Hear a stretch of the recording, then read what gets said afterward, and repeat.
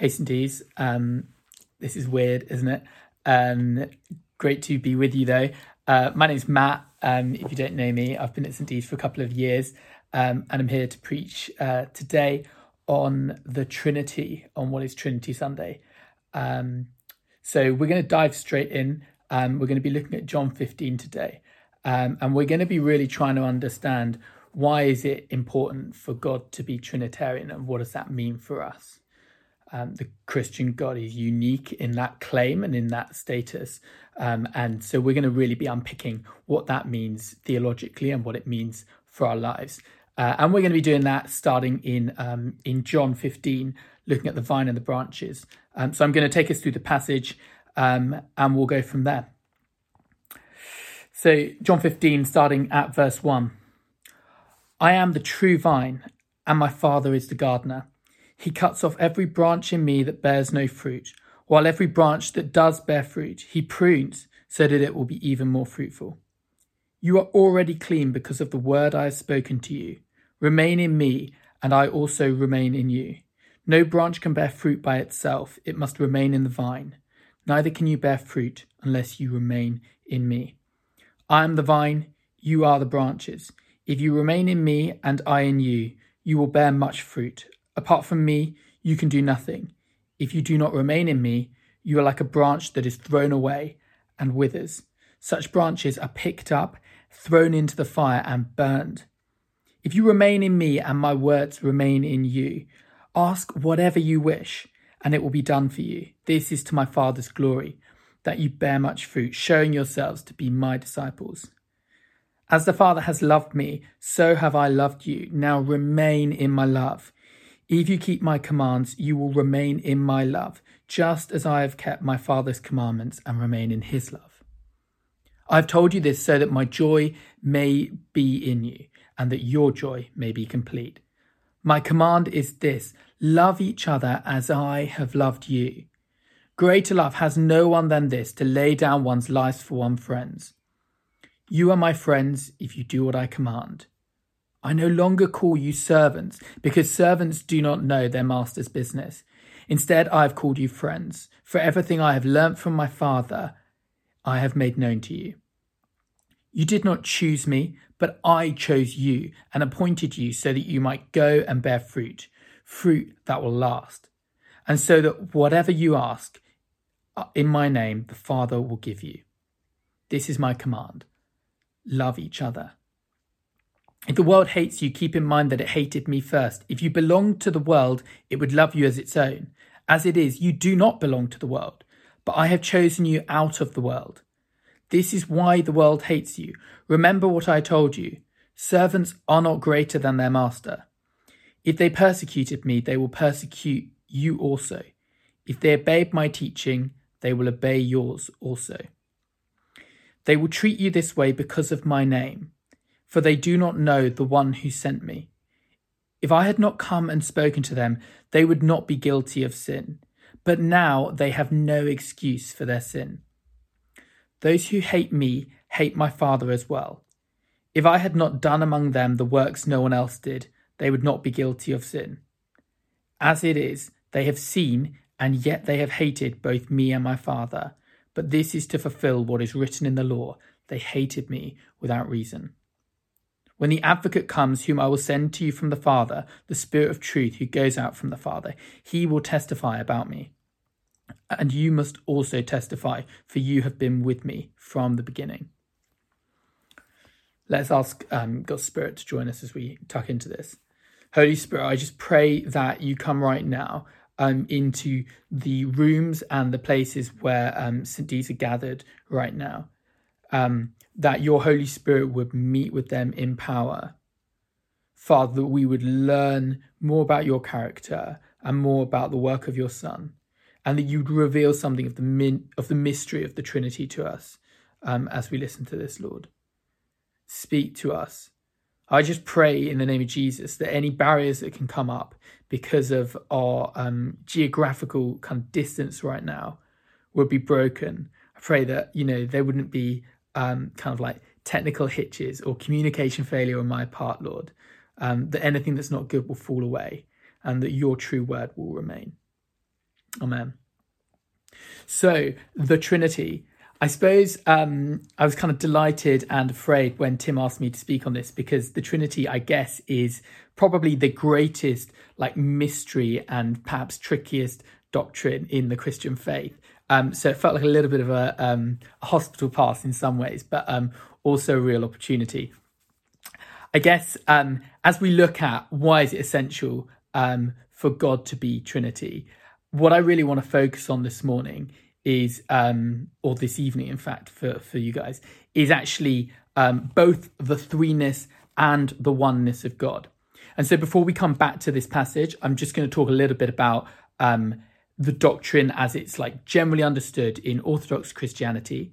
And that will give us a little bit of a lens for understanding what we then see in Scripture, where that doctrine perhaps isn't as unpacked as we now kind of often take it to be. And so we need to dig a little bit deeper to really understand how it's coming through.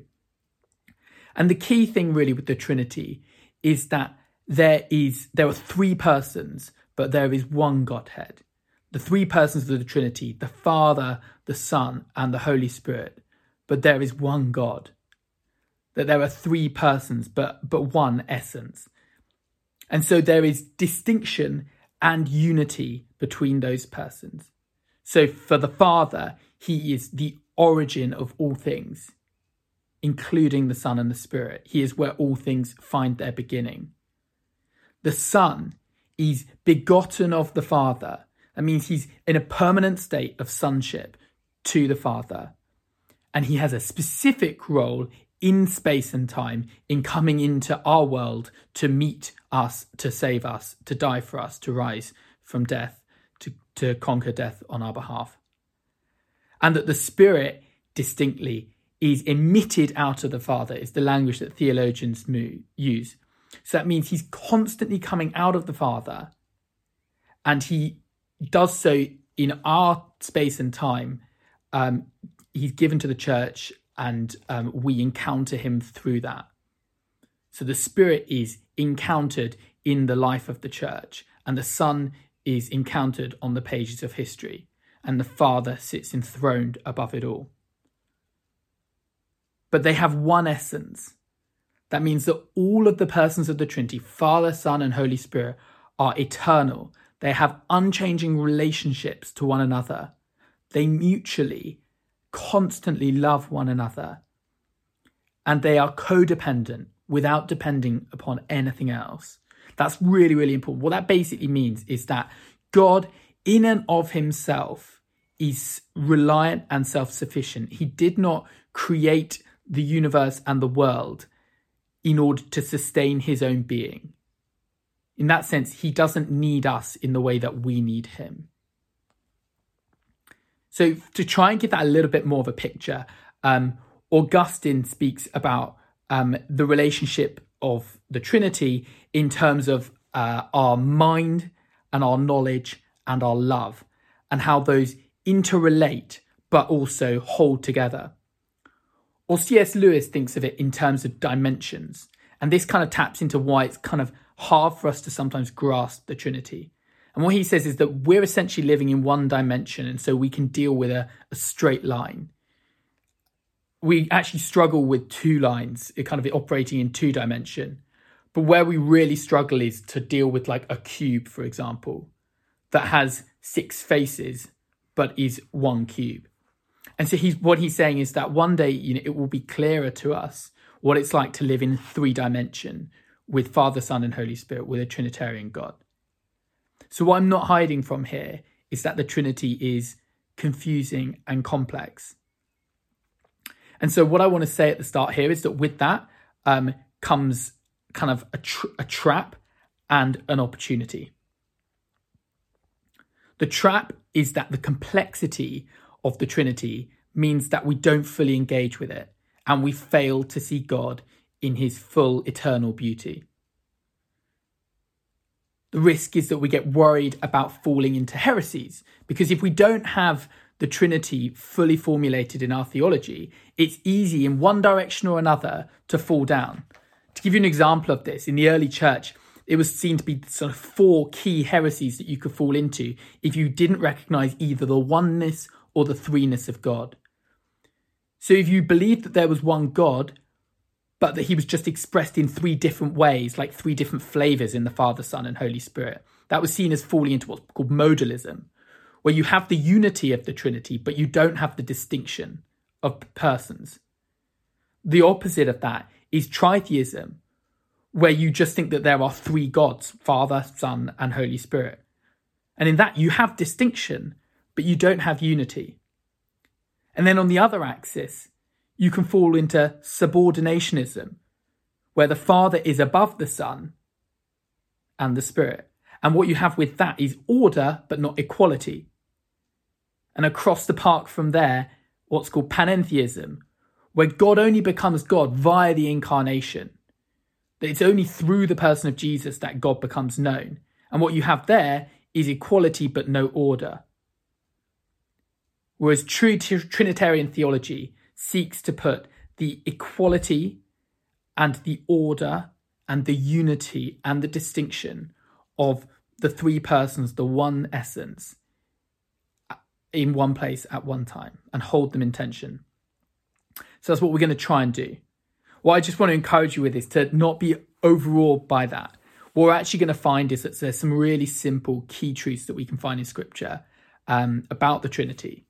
And so what I'm going to do for that is to focus on what we can learn from the threeness of God and what we can learn from the oneness of God.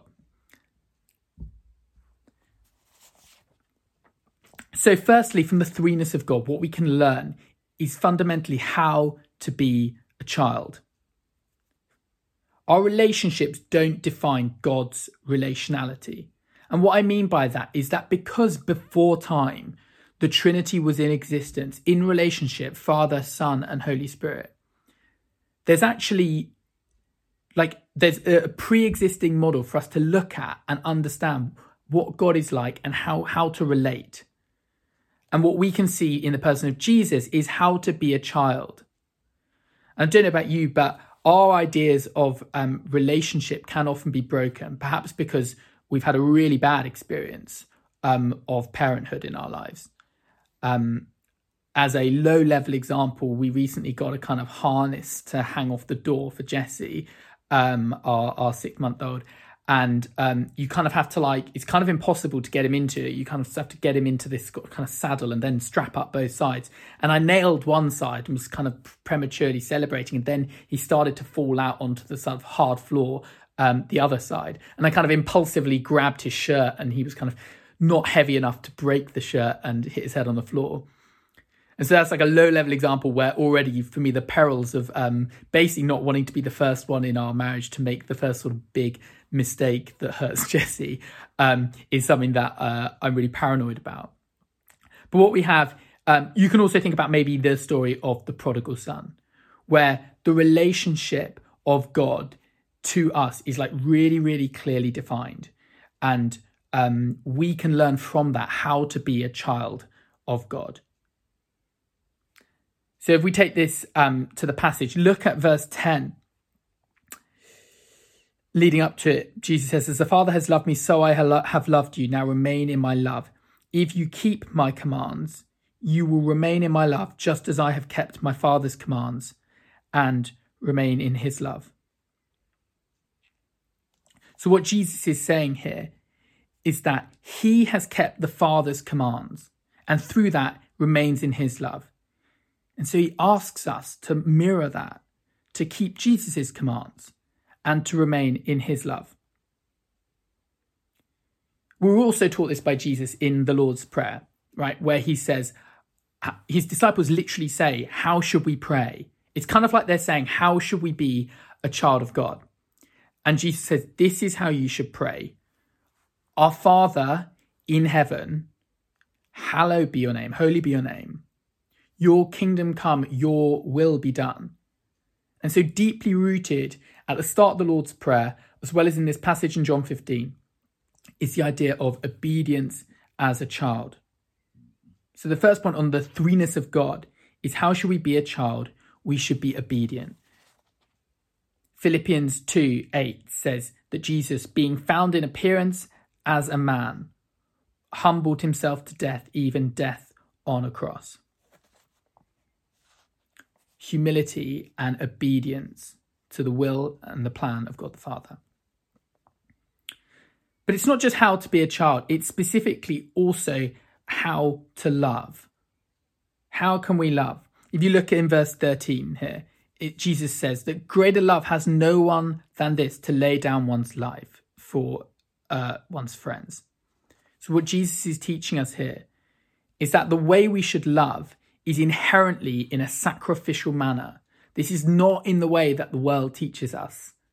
We're not taught to love in an entirely sacrificial way. There's normally a limit, and it's normally based on the value of the person, perhaps on their, very much on their worldly value, perhaps their attributes or their skills or what they contribute towards society. But Jesus is just saying that there's no greater love than being willing to just lay down your life. The Son in the Trinity models sacrifice to us, as well as obedience to the will of the Father. That's why we read in John 3:16, for God so loved the world that he gave his one and only Son. The Father's love for the world compelled him to send his Son to save us. And they acted in unity on that plan to save us all. And that is the work of the Trinity, really clearly on display. And it means that God the Father genuinely understands sacrifice. He understands loss that we experience in our lives more deeply than we can. Every emotion we have that is kind of from God and holy is derived from God. He knows it all before it all began. A lot of the ancient sort of classical theologians, like Aquinas and Augustine, would argue that you can't kind of say that God is loving. You need to actually say that lovingness comes from God. God is the root of all that is good. And sometimes we put it back in human terms. The phrases, we anthropomorphize it. We try and humanize emotion and language rather than actually recognizing that those things find their root in the Trinity. So we learn how to love from the threeness of God. And thirdly, we learn how to testify to God's glory. That means to bear witness to who he is. I think for all of us, as we kind of try and evangelize, for those of us that are already committed Christians, the temptation is to give people what they want to hear. I've often found this, that whilst deep in my heart, I have a really strong conviction that Jesus is the way, the truth, and the life, and that there's no other way to the Father except through him. I know that my friends often it can be tempting when I'm speaking to my friends to give them a slightly watered down version of the gospel. It can be tempting to kind of agree with as much stuff as possible on their side of the bridge, in the hope that through people pleasing, I can bring them to God. And of course, there's a place for finding common ground and seeking unity, but only if we're willing to ultimately say, but here's where it's different. And so how we testify to God's glory is ultimately through being truthful, even when it's really, really uncomfortable. And so later on in the passage, verse 26, Jesus speaks about when the Holy Spirit comes. And he says that the Spirit who goes out from the Father testifies. And specifically, he calls that Spirit a Spirit of truth. And so I want to encourage you all, when you're thinking of how can I honor God with my life? How can I serve him? To learn from the example of the Holy Spirit as he comes out of the Father and as Jesus speaks him into the world, that he testifies to the truth. And the ultimate truth, of course, is that Jesus is Lord. And so let's not be diluting that in the way that we interact, in the way that we face the world. The Spirit operates as evangelistic dynamite within us. And we can either choose to kind of take hold of that, or be kind of left weak and trying to operate in our own strength. So those are three ways in which the threeness of God, of the Trinity, is apparent in this. That we're taught how to be a child, we're taught how to love, and we're taught how to testify to God's glory. And now I want to speak a little bit about the oneness of God. Firstly, by saying that God has one master plan, not three. Just because there are three persons of the Trinity, it does not mean that there are three forces pulling in opposing directions. They are in total unity. They're doing a dance together. We are called to join that mission. We're called to join that singular master plan of God. And I don't know about you, but I've kind of got at least three master plans for my life. I've got various kind of parallel universes, some of which have now been kind of rendered completely unrealistic. Now that I'm 27, it seems increasingly unlikely that I'll, get 100 caps as an England Test cricketer. Even 50 is looking a stretch before even my ability is taken into account.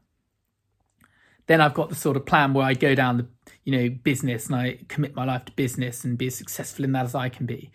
And then I've got the plan where I don't do that and I become a radical missionary. And the whole point here really is that we construct our own master plans. But in the Trinity, there is one plan overriding humanity. God knew before the world began exactly that we would get to this point, that we would fall and be in desperate need of a saviour, and that he would need to send his son. Think about that for a moment, that when God created the world, he knew that by creating it, he would need to give his son to die, to be separated from the Father, to then make it right again. That's how much he wanted to create. That's how much he wanted to be in relationship with us, as well as with himself in the Trinity. And think about it in terms of the character of Jesus, that despite his human frailty, in the Garden of Gethsemane, praying before he's taken away, he says, yet not my will, but yours be done. He would love the cup to be taken from him because his flesh is afraid. But he says, but yet not my will, but done, but yours. That goes back to the point of obedience. But I think the real point to get from this element is the kind of clear unity of the Trinity in having a singular purpose, a master plan that we're invited to be part of. And notice then in verse 22 how Jesus says, if he had not come and spoken, then the world would not be guilty of their sin. But now that they have no excuse for their sin. It's really clear, I think, here that the plan of God coming through Jesus Christ puts on humankind a duty to respond. We've all got a duty to respond.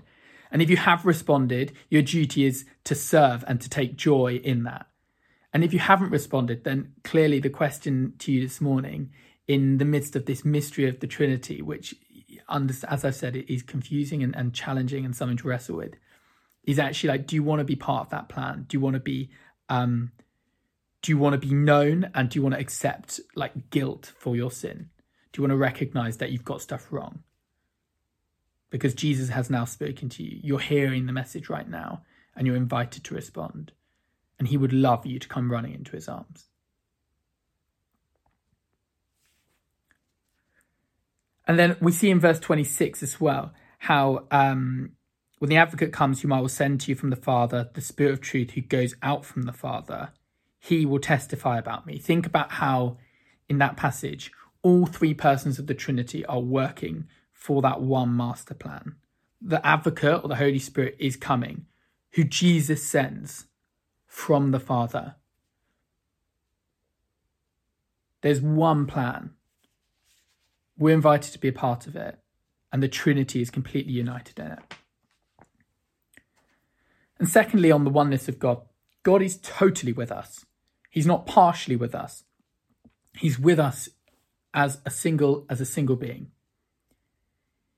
In verse 15, Jesus specifically says this. He says, I no longer call you servants, because servants don't know their master's business.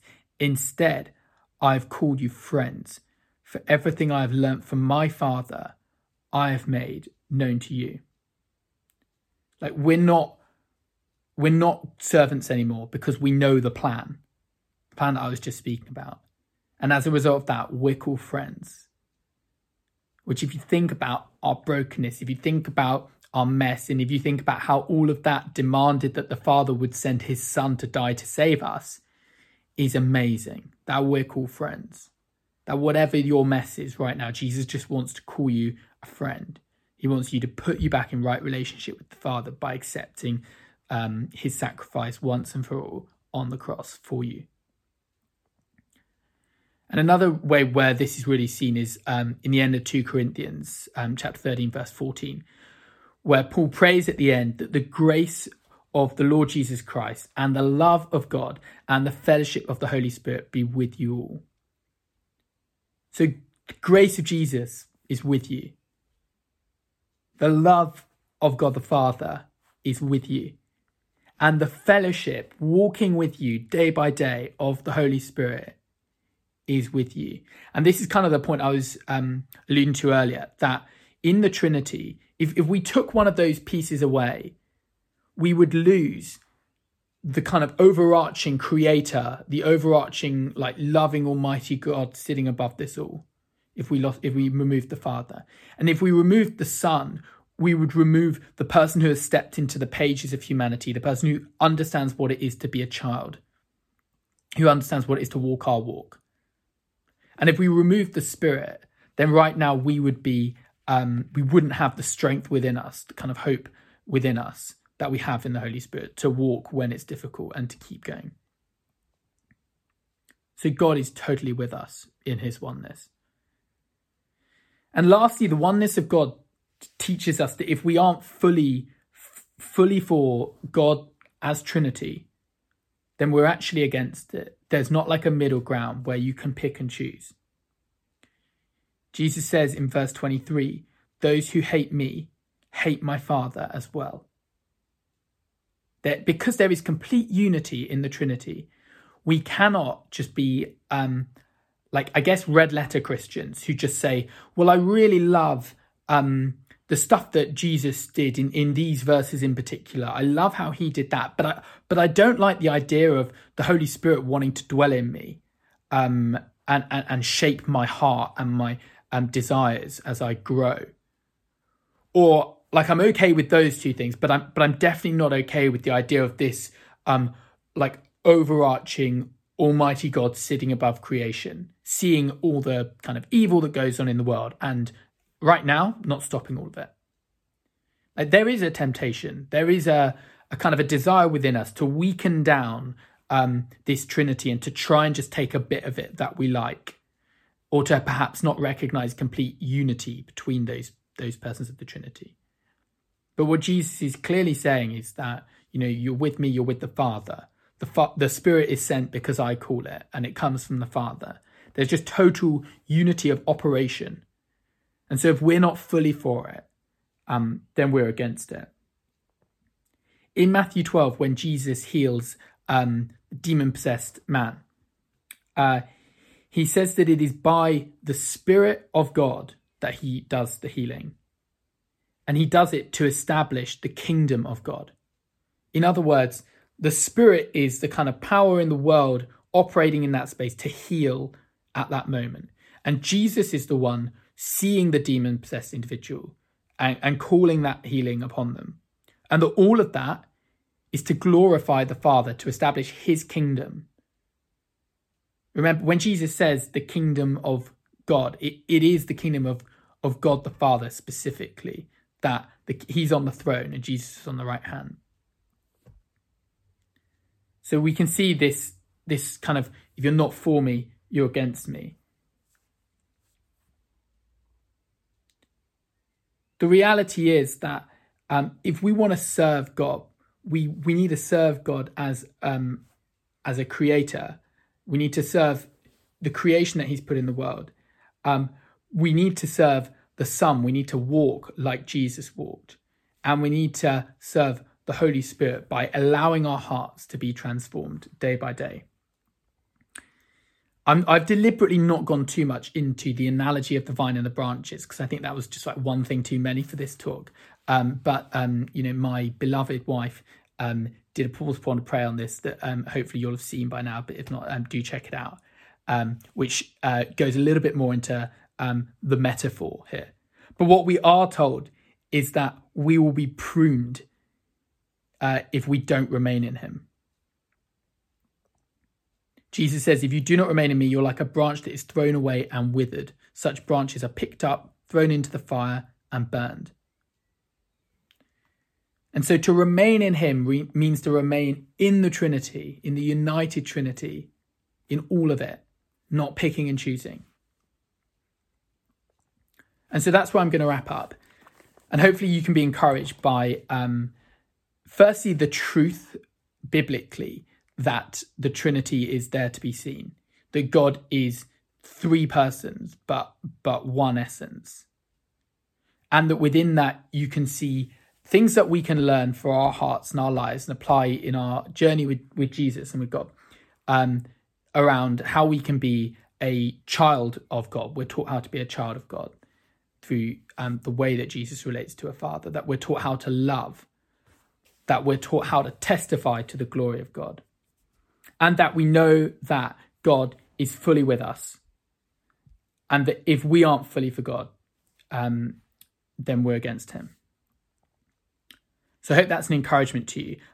I'd love now for us to pray, specifically stepping into that childlike posture that Jesus does as the Son, of obedience to the Father, because I think that underpins all of this, that underpins that master plan, that singular master plan that we're invited to be a part of.